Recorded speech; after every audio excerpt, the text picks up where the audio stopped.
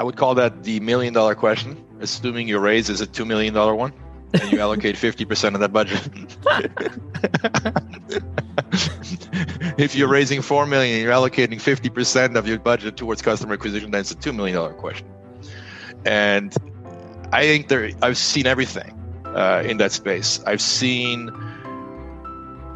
Let me start with probably the most important mistake that I've seen. The most important mistake is probably the underestimation of the customer acquisition cost in certain areas, in certain domains. So, for example, I've seen gaming startups arbitrarily think that it could generate a customer for, I don't know, $5, $15, $20, and they just take it for granted. They have not done a test. They've not built a funnel yet, but somehow in their deck or in their business plan, their entire business model, their entire financials are predicated upon this out of thin air customer acquisition cost, this CAC. They know the term, right? Yes. CAC. And by the time they launch, within the first 3 days, they realize, oh my God, we just spent $150 to acquire these new customers. How are we going to get to our $15 target, right? Yeah. That is by far the number one mistake that I've seen. Not enough early iteration, not enough early testing with very small budgets. Hello, dreamers and action takers. Welcome to another episode of the Want Money, Got Money podcast. I'm your host, Sam Kamani, and my guest today is Dom Einhorn. Dom is the founder and CEO of Unicorn. Now, Unicorn is the largest rural incubator accelerator of its kind in the world. It's located in southwestern France, and its mission is to give entrepreneurs and their families their lives back while helping them build game-changing technology startups. How they do this is by helping tech startup founders scale their startup, help them acquire more users because they understand customer acquisition and how it works and how to reduce customer acquisition costs. And they have proven this by getting multiple apps on the iOS and Google Play Store at number 1 or number 2 position. So if you're a startup and looking to acquire more users, then this episode is for you. Dom shares everything from secrets of the mistakes that tech startup founders make to how you can scale and grow, as well as he is going to share a bit about the Startup Super Cup he is organizing in France, where he wants to help a lot more startups and investors connect. So if you are a tech startup founder, then this is the episode for you. So Dom, it's great to have you here on the show. Would love to know how you got started on this incredible journey. Yeah, so I started in this business, in the digital marketing business, in 1993 when I moved from France to the US. Yeah. And early on, no one knew about digital marketing. It was a misnomer. In fact, everybody called the internet in the early days the information superhighway. Yes, I remember that. So all the books that you would buy, you'd see information superhighway with very few references to the internet, because the early internet was still mostly consisting of bulletin boards, some chat boards, some early stage ICQ, forums, etc. All those sort of things. And we're talking about right at the cusp where the very first navigators, as we call them, right? Netscape Navigator, the very first browsers were being conceived. Netscape 1.0 came around 1994, 1995, I believe. My memory serves me well. And that was the first time in history where people actually started becoming aware. I was in the US at that point in time, so we actually helped them become aware of the fact that they probably needed some form of an online presence. Yes. So we actually set up a small call center. We called businesses. We sold them websites. What's that? What's a website? Why would I need that? Right? So you'd have to actually convince them, explain to them. And then basically the typical feedback you would get from businesses, oh, this information superhighway thing, that's just a fad. Here today, gone tomorrow, right? Yeah. I heard this story 1,000 times over, but I think the interesting thing is I will always remember the very first website that we built. Yeah. And it's pretty funny. It was for a product that I think still exists today that's called Pregnamare, which is a product that basically helps horses get pregnant. Yeah. Right. It was a contraceptive for horses. We've come a long way since, but we probably built upwards of 2,000 websites between 1993 and 1998. Wow. And then starting 1998, we delved much further into early innings of digital marketing, lead generation, building funnels, and things of that nature, right? Specifically in the finance, in the travel industry. Those were our strong industries. And we had, at that point in time, every brand under the sun in the space that was a client of ours, including the biggest brands, because we were one of the newcomers, early stage companies in the space. And I personally exited that company along with my shareholders in 2001 when we were purchased by a public company. Congratulations. And 2001 was a very strange time for us. Cycles go up and down. Yes. And I thought, I was 31 at the time, and I thought this cycle could only go up. And to be in New York City on 9/11, right? I had seven meetings planned for that day, and my partner was 45 minutes late. And as a result of being 45 minutes late, he saved our lives, because we would have been in one of the floors where there was the second impact of the second flight. And after that, I was stuck in New York for about 3 weeks, and everything stopped.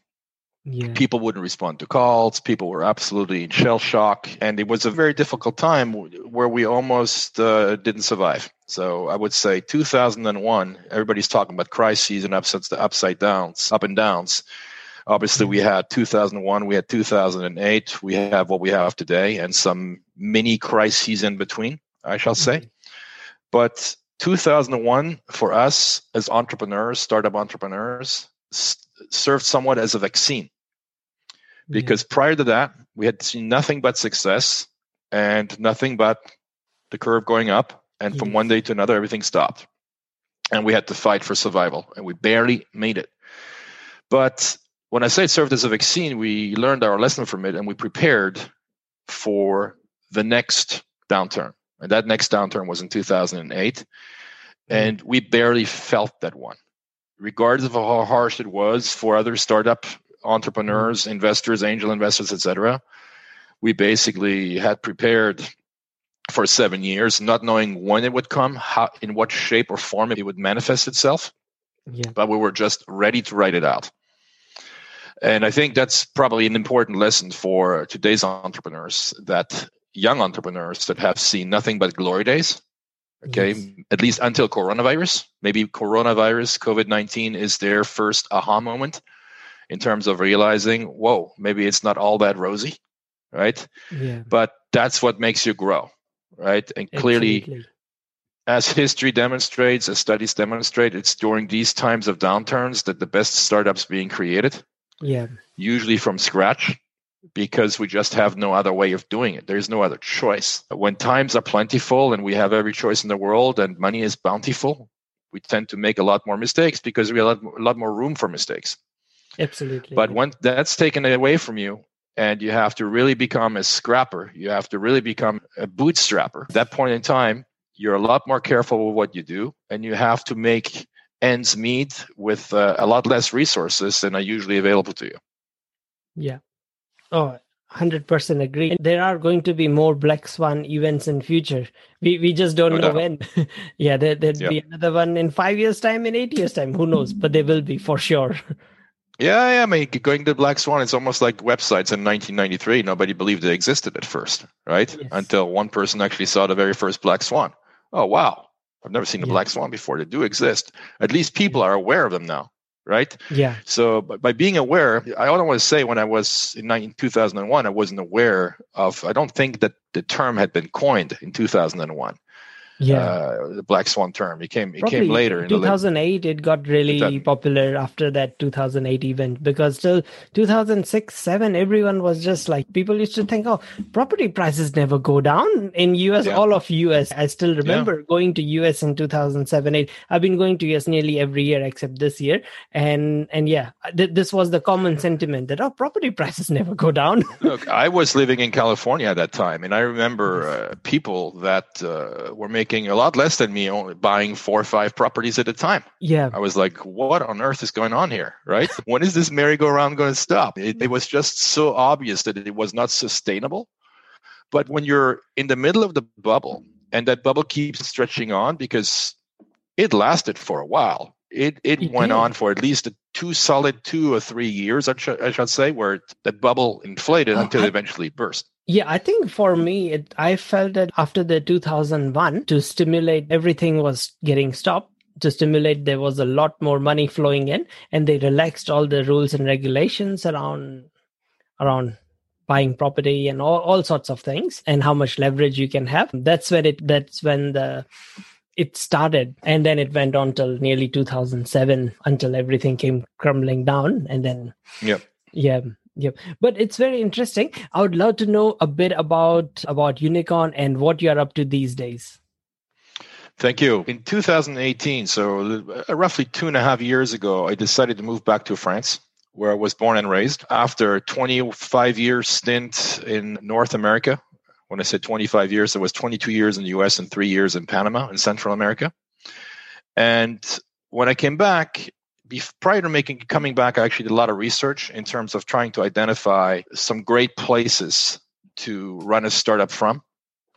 And probably for most listeners, France would not be on that top list for a variety of reasons, most of which are due to bad communication, I should say. Now, about 2.5 years in, I can say with a lot of confidence that France, the country of France, is probably the best, or at least one of the very best countries in which to launch your startup in.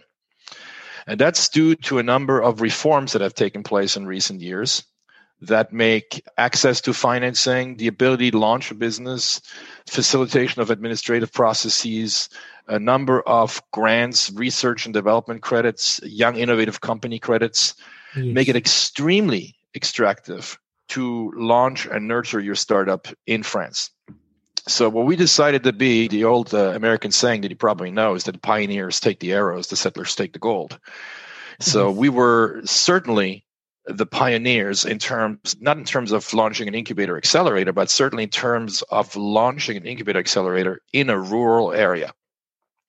So I'm talking to you from the town of Sarlat, which has 8,500 souls, roughly speaking.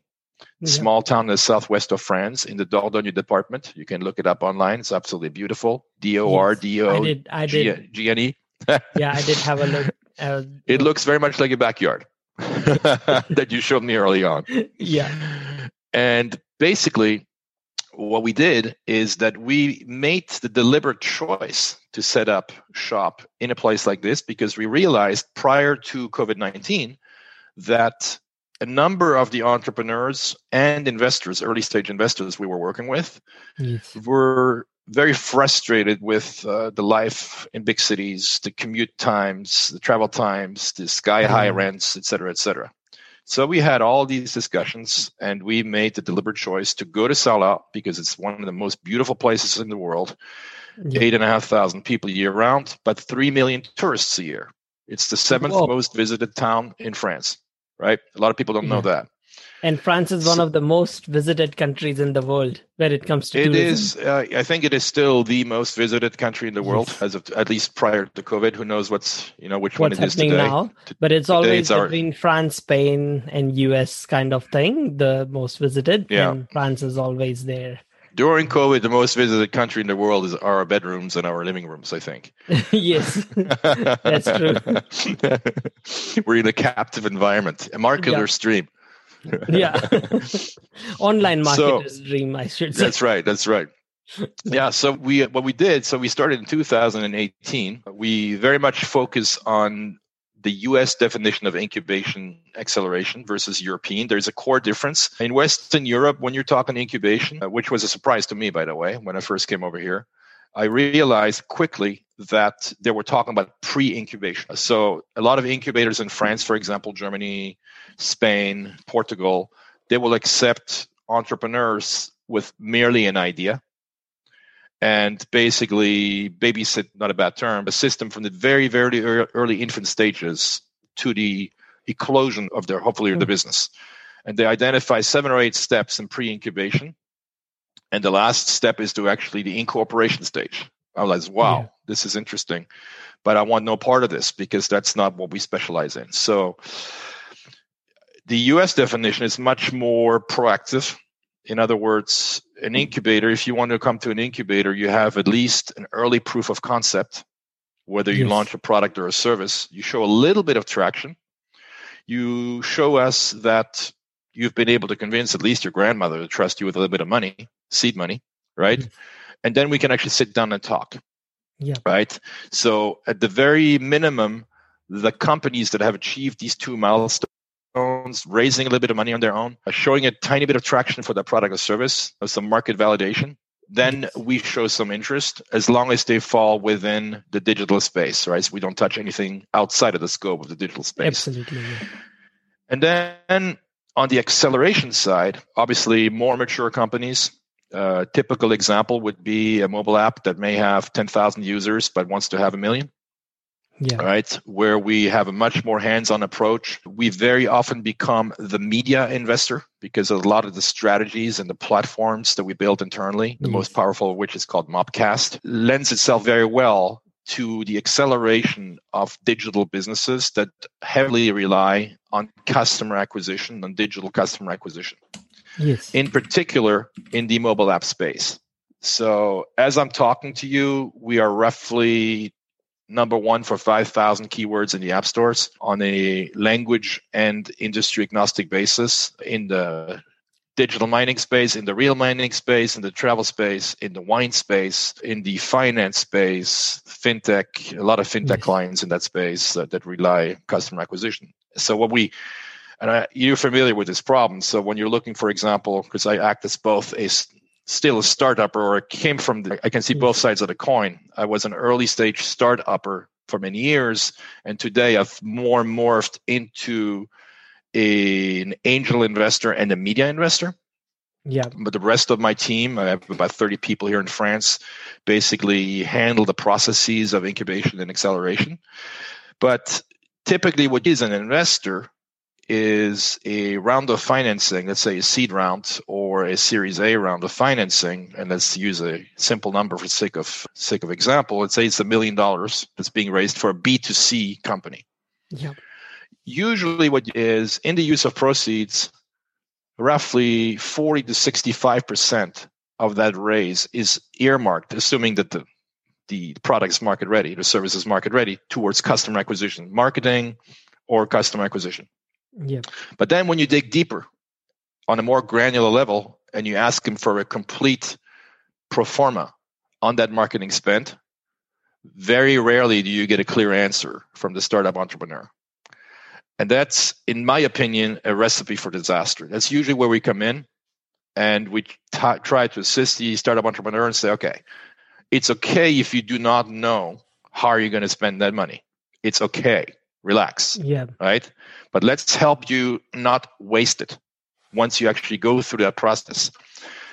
While I cannot always tell you what it is that you need to do, I can tell you with almost certainty, with 25 years of hindsight, what it is that you should not do.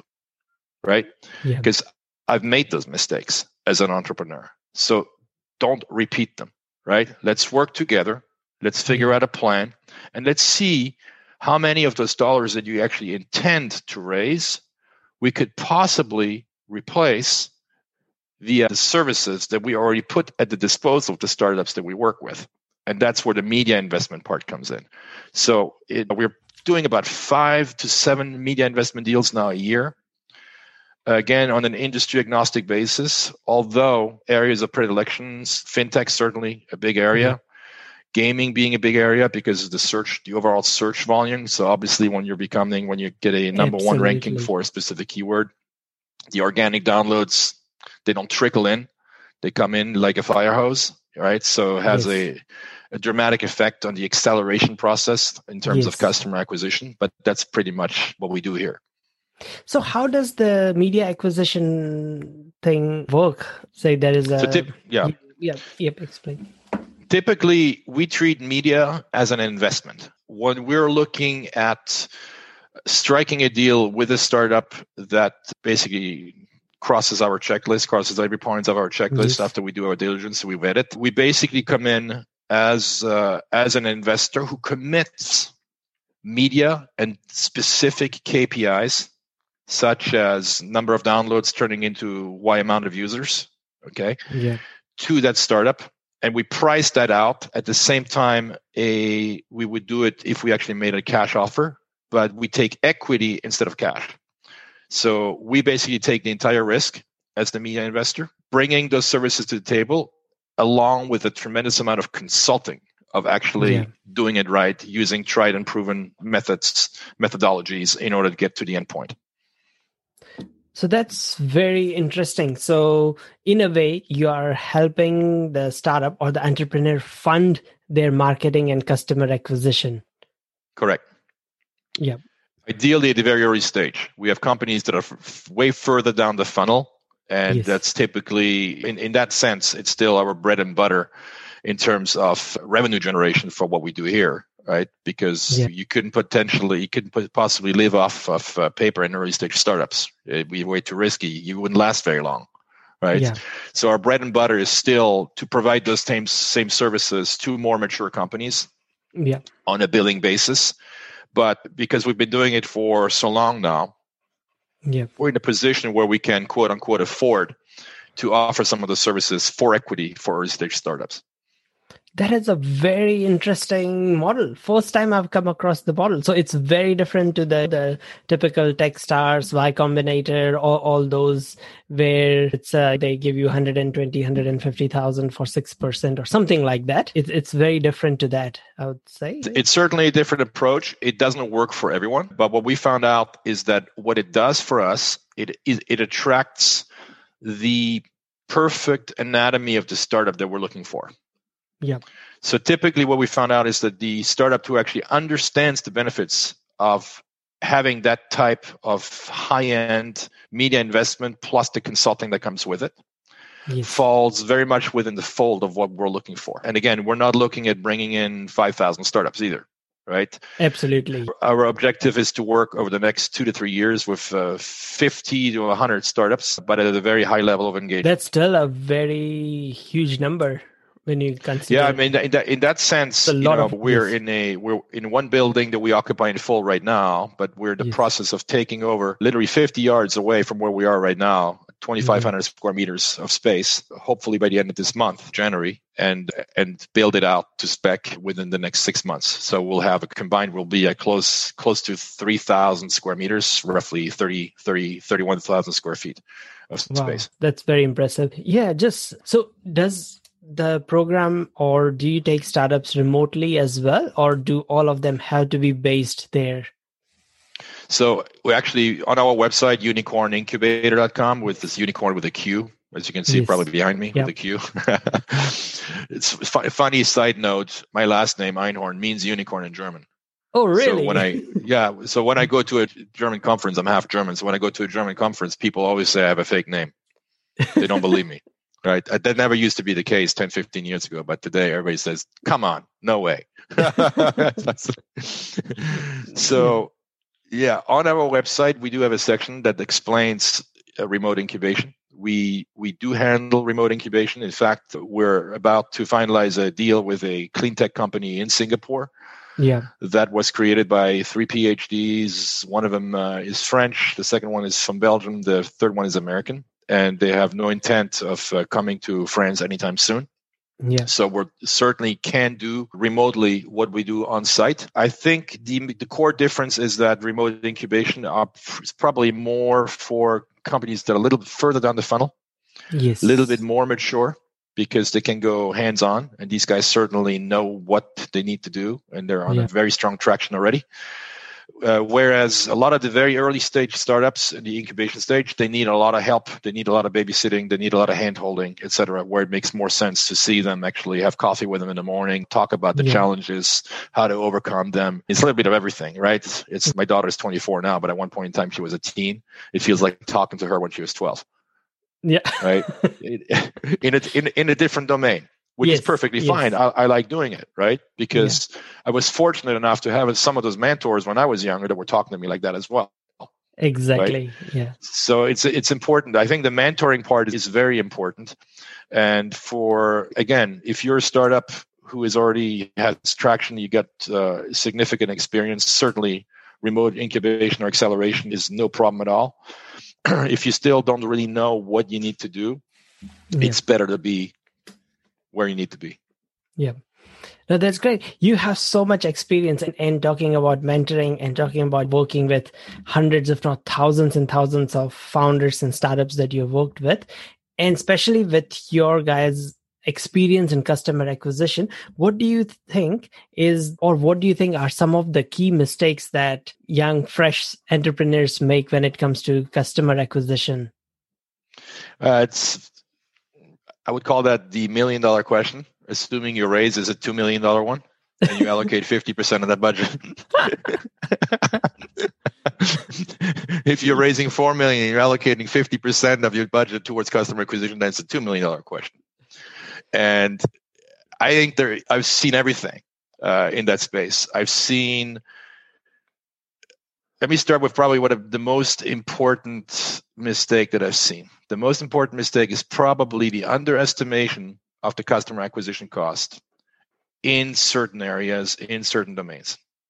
So, for example, I've seen gaming startups arbitrarily think that it could generate a customer for, I don't know, $15, $20, and they just take it for granted. They have not done a test.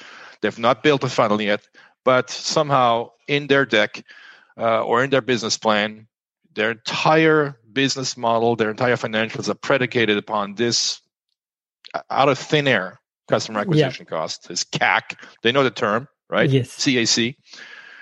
And by the time they launch, within the first 3 days, they realize, oh my God, we just spent $150 to acquire these new customers. How are we going to get to our $15 target, right?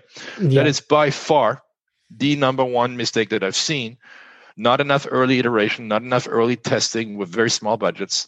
So when you come to us or to anyone and you claim that your customer acquisition cost is going to be X, don't expect them to take your word for it, right? Yeah. Prove it to them.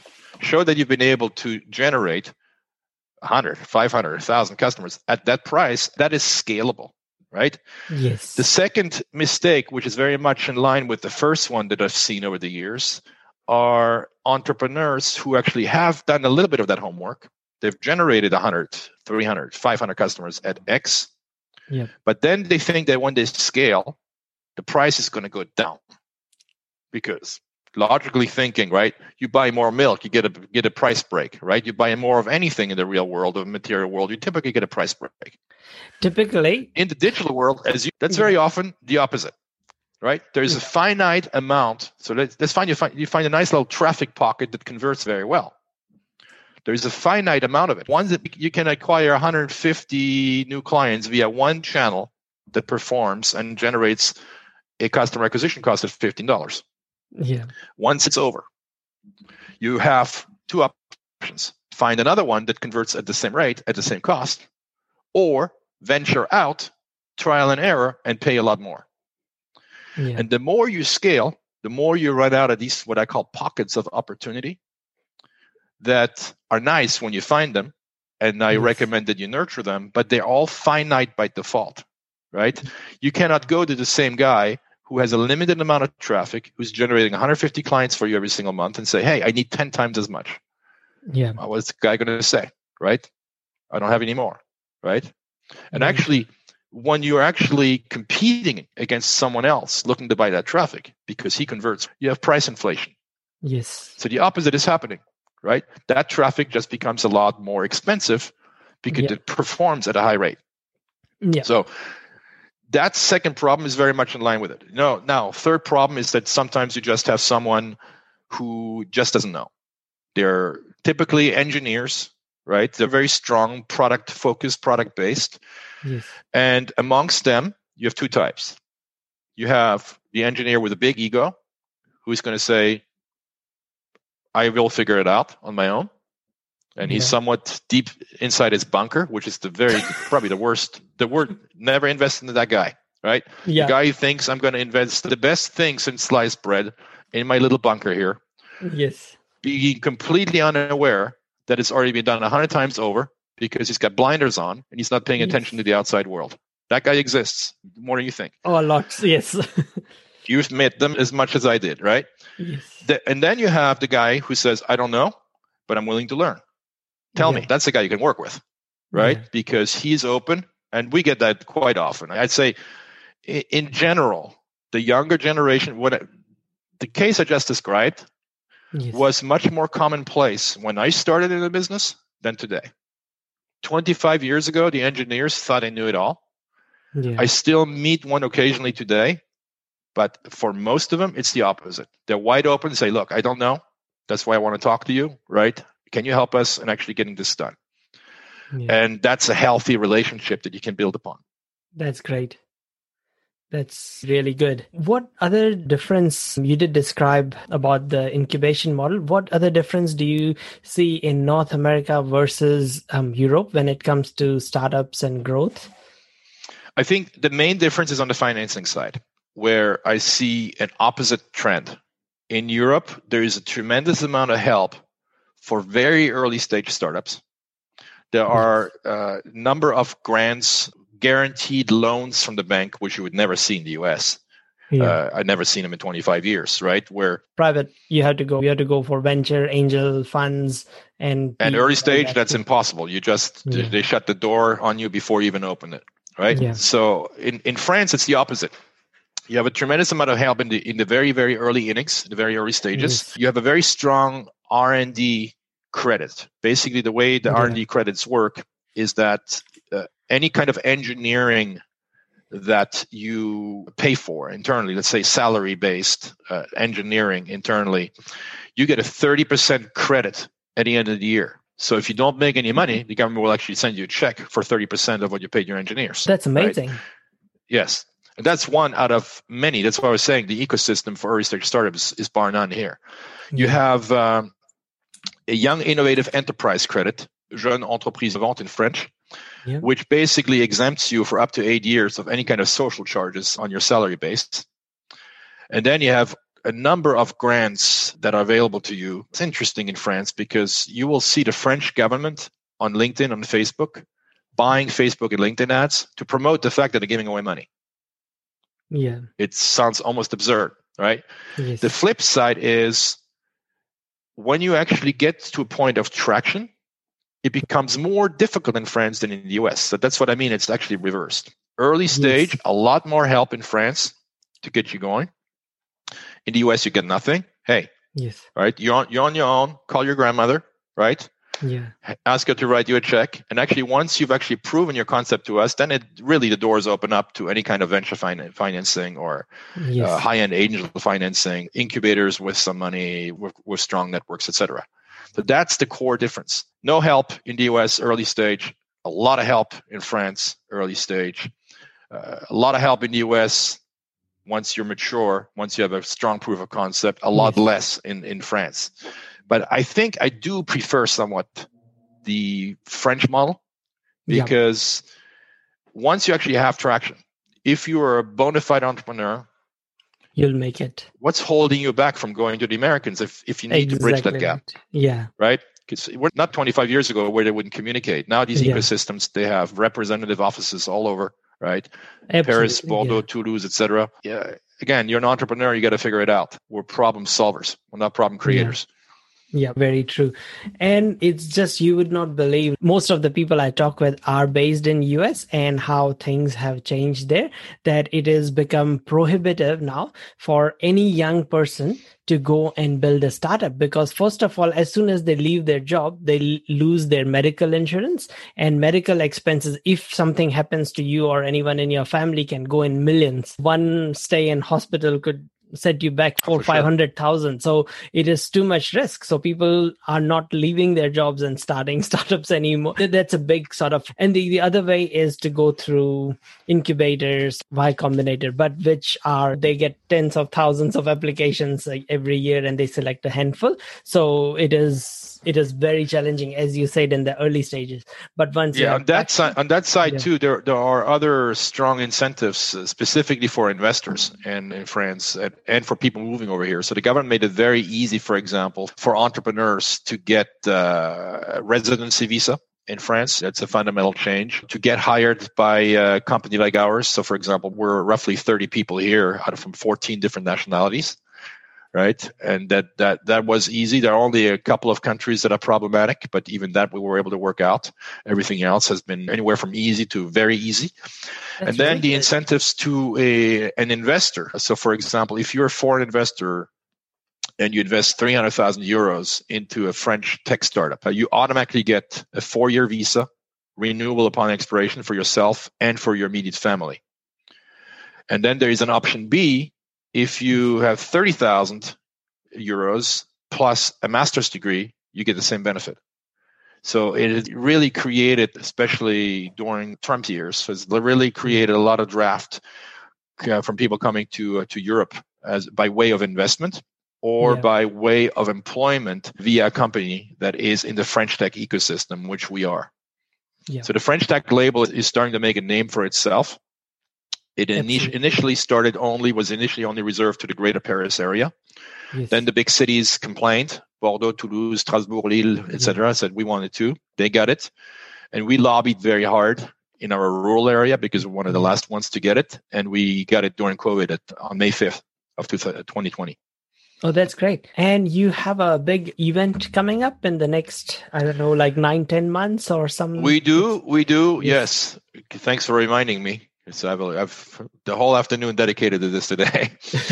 So we're launching what's called the Startup Super Cup. You can go to startupsupercup.com. It was a big write-up on Yahoo Finance as well.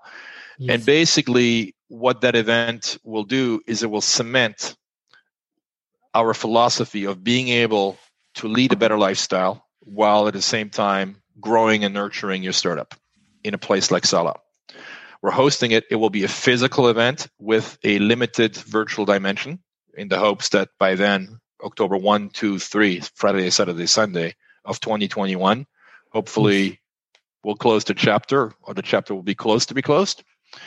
And we will bring in roughly 1,100 angel investors, funds between 100 and 120 startups, digital startups in the fields of artificial intelligence, AR, VR, fintech, robotics, clean tech, ed tech, etc.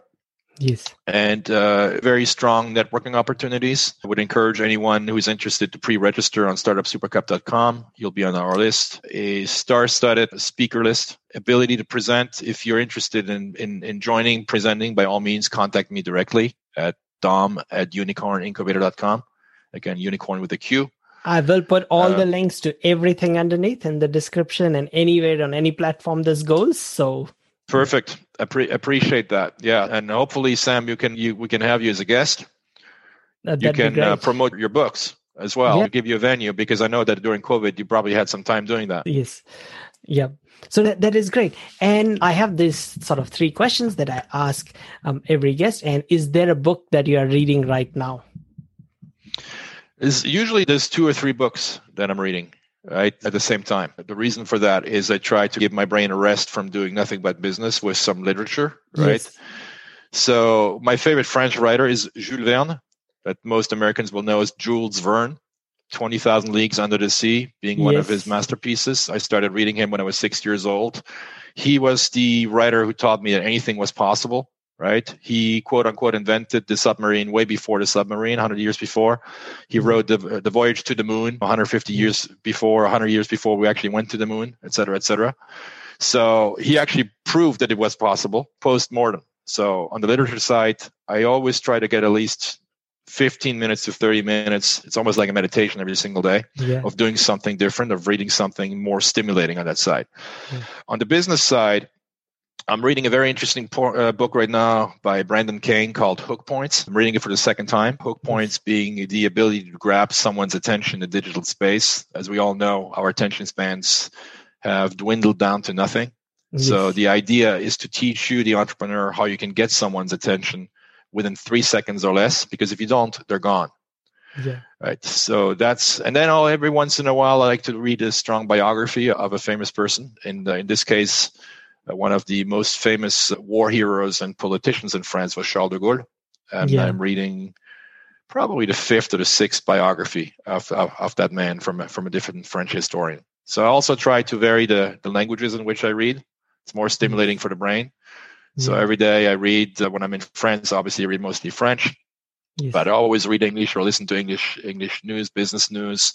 I read a little bit of Spanish every day, a little bit of German. German is probably my favorite language, so I read quite a bit of that. Handelsblatt, which is the big German economics paper online that has a very strong digital section as well. That's great. And is there a podcast or a YouTube channel that you follow? I randomly browse through. I don't want to say I follow. I do follow guys like everybody does, Joe Rogan, and it doesn't mean I listen to everybody that he has. But when a guest pops up, and the rest is almost, the rest I'm just actively searching for a specific keyword because I need a piece of information right this second. Yeah. So I'm a voracious consumer of media. I don't think there is. I hate to say that, but I don't think there is a bathroom break I go to without reading. Right, at least, or listening to a podcast. Handelsblatt, the German newspaper I was telling you, has a very strong podcast section with high quality content. I usually listen to that on the weekends because I tend to listen through, and their podcasts are pretty long, 45 minutes to an hour on average. Other than that, it's quick bite size during the day because I have a lot of people knocking on my door and everything is blitzing. It's a lot more. I'm actually the victim of what I just described, right? Of the 3-second attention span. If you really want to get my attention, use a hook point. Yeah. If you don't have a hook point, stay out of the door. I didn't have this question, but now I have. What are some of really good hook points that you have used personally in your life to get someone's attention? It's as interesting that you asked that question because before the term hook point was coined, that was also recent years. I forgot which book that I read, but that line always stuck with me. It was a marketing book I read probably in the early 90s, and the name of the author escapes me. But one example that he used was that in order to make a mark, in order to stand out, rule number 1, be different. And then he used an example that stuck with me in my early years. And he said, dog bites man is not news. Man bites dog. That is news, right? So that would be a hook point. Basically, the hook point, I think every business, especially a startup, needs to have strong hook points and needs to spend time developing what those hook points are. For those of you who are not in the US, everybody in the US knows what the elevator pitch means, right? Basically, you go into an elevator, you're first, a person joins you in the elevator. He or she hits number 4. She's going out at the 4th level. And all the time she turns around and looks at you and says, what do you do in life? You literally have 8 to 10 seconds to get the point across, right? And basically, the interesting thing about a hook point is if that first short hook grabs and engages the user, he or she will give you more time to go beyond that, right? But it really has to hook it hard. Really has to arise the interest where she may say, okay, she may come up with you at your level. Oh, really? It's interesting because I had such and such. Tell me more. You want to get to that level, right? Because one thing leading to another in that chain of events, you push it. It's all about pull marketing versus push marketing. The person that you're engaging, that person has to tell you, give me more, has to give you the authorization, the permission of giving more. And the more you nurture that person through that process, the closer you are to landing him as a client, regardless of what it is that you do. Okay? But that initial hook is very interesting. Now, I've used random stuff where people ask me, so what do you do? I say, I'm a crazy entrepreneur and an even crazier investor. Really? What makes you so? They just gave me the permission to tell them more because I used the adjective crazy, right? Yes. The hardest person to hook is my mother, who's 81 years old. And I'll tell you why. For the last 25 years, around Christmas time, recently as last week or 2 weeks ago, she asks me the same question. Son, tell me again what it is that you do. I've told her repeatedly, but again, I must be doing a very bad job because my mom still doesn't get it a quarter century I have in. the same issue because we are not a typical doctor or an engineer or an accountant or a lawyer. That's the old school professions that are known to them. That's why I have the same question. So what do you do? What is a startup? Right? A couple of years ago, I said, look, if I can't explain to my own mother what it is that I do, I'm doing a horrific job as a marketer, right? Yeah. I have to solve that problem once and for all. So I said, Mom, please sit down. I want to tell you right now what I do. My mom used to be a pastry chef, a pretty famous one actually in France. Said, okay, Mom, let's assume you want to open a pastry shop. And you're wondering, where should I put it? You have 3 or 4 options. Across the street, down the street, up the street, etc. And you still don't know. And then you ask your son, me, son, where should I put my pastry shop? And I look at you and say, Mom, I would recommend that you put it right here. Then you say, why? And my answer is, if you put it right here, I can guarantee you that with what I do as a job, as a living, I will drop off 5 busloads of hungry tourists every single day to your doorstep. That's what I do for my clients, Mom. Yeah. And she goes, wow, I think I get it now. Until next year. The other thing that I heard is that in a crowd about describing your startup, that you describe your startup to someone in an elevator pitch or however you have described it, and then ask them after 20 minutes about what your startup is about. And if they can answer it, and if they can explain to you in a simple way that what your startup is about, then you have done a good job. That's probably true. But then again, some people have a better attention span than others. And some people have good short-term memory versus bad short-term memory. So you don't necessarily have that much influence on that. The only thing you have under your control is the delivery of your pitch. Right? And either that makes sense or that doesn't. Yes, it's true for sure that if they can remember what it is you do, you probably did a better job. But there are all sorts of other factors that come into play at that level, right? Oh, absolutely. Like my mom, right? This is a very generic example. If you explain your artificial intelligence startup to my mom, and your hook point could be excellent, but you ask her 20 minutes later what that was about, what she remembers, she'd probably tell you she's hungry right now. Absolutely. It all depends on, this is in the term of a networking event to do with startups and all that you go to. Makes more sense in that ecosystem, yeah. Yeah. But then even then you hear so many different things in a same night. It's hard to remember names when you have met like 25 different people in one evening and everyone's spiel. And you remember 2 or 3, the most memorable ones. So it's once again, as you said, it's having that hook that person gets interested and listens to the whole thing and their eyes don't just glaze over after 5 or 6 seconds. Not a good sign.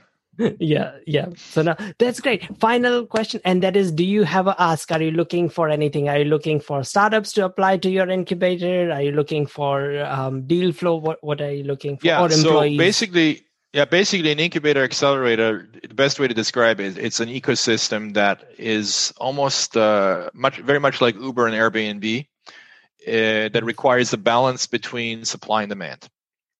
Right. So we're always looking for quality startups. We're always looking for investors. One thing I didn't mention is that we typically invest, including myself personally, in every startup that we decide to sustain, to nurture through the system.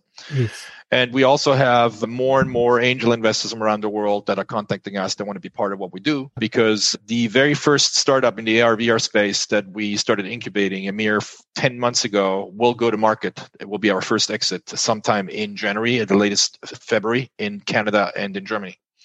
Fantastic. So we'll have a to Z proof of concept from early incubation all the way to public markets. Yeah. But yeah, I would say always looking for angel investors to work with, as well as startups. In particular, the first question we ask ourselves once we actually find a startup that we like is, how quickly can we add value to what it is that they do? And typically what that boils down to is our ability to come in as a media investor and really accelerate the pace of what they launch themselves on. So, for example, if you have a strong mobile app and you're ranked number 500 in the app ecosystem on the core keywords of your choice, and you have an excellent app, talk to us. We can help you. We can help you gravitate to the top. We can help you acquire more customers more quickly, obviously more affordably, since we're engaging mostly on an equity basis than pretty much anybody else. That's our specialty. Yeah. Oh, that is absolutely fantastic.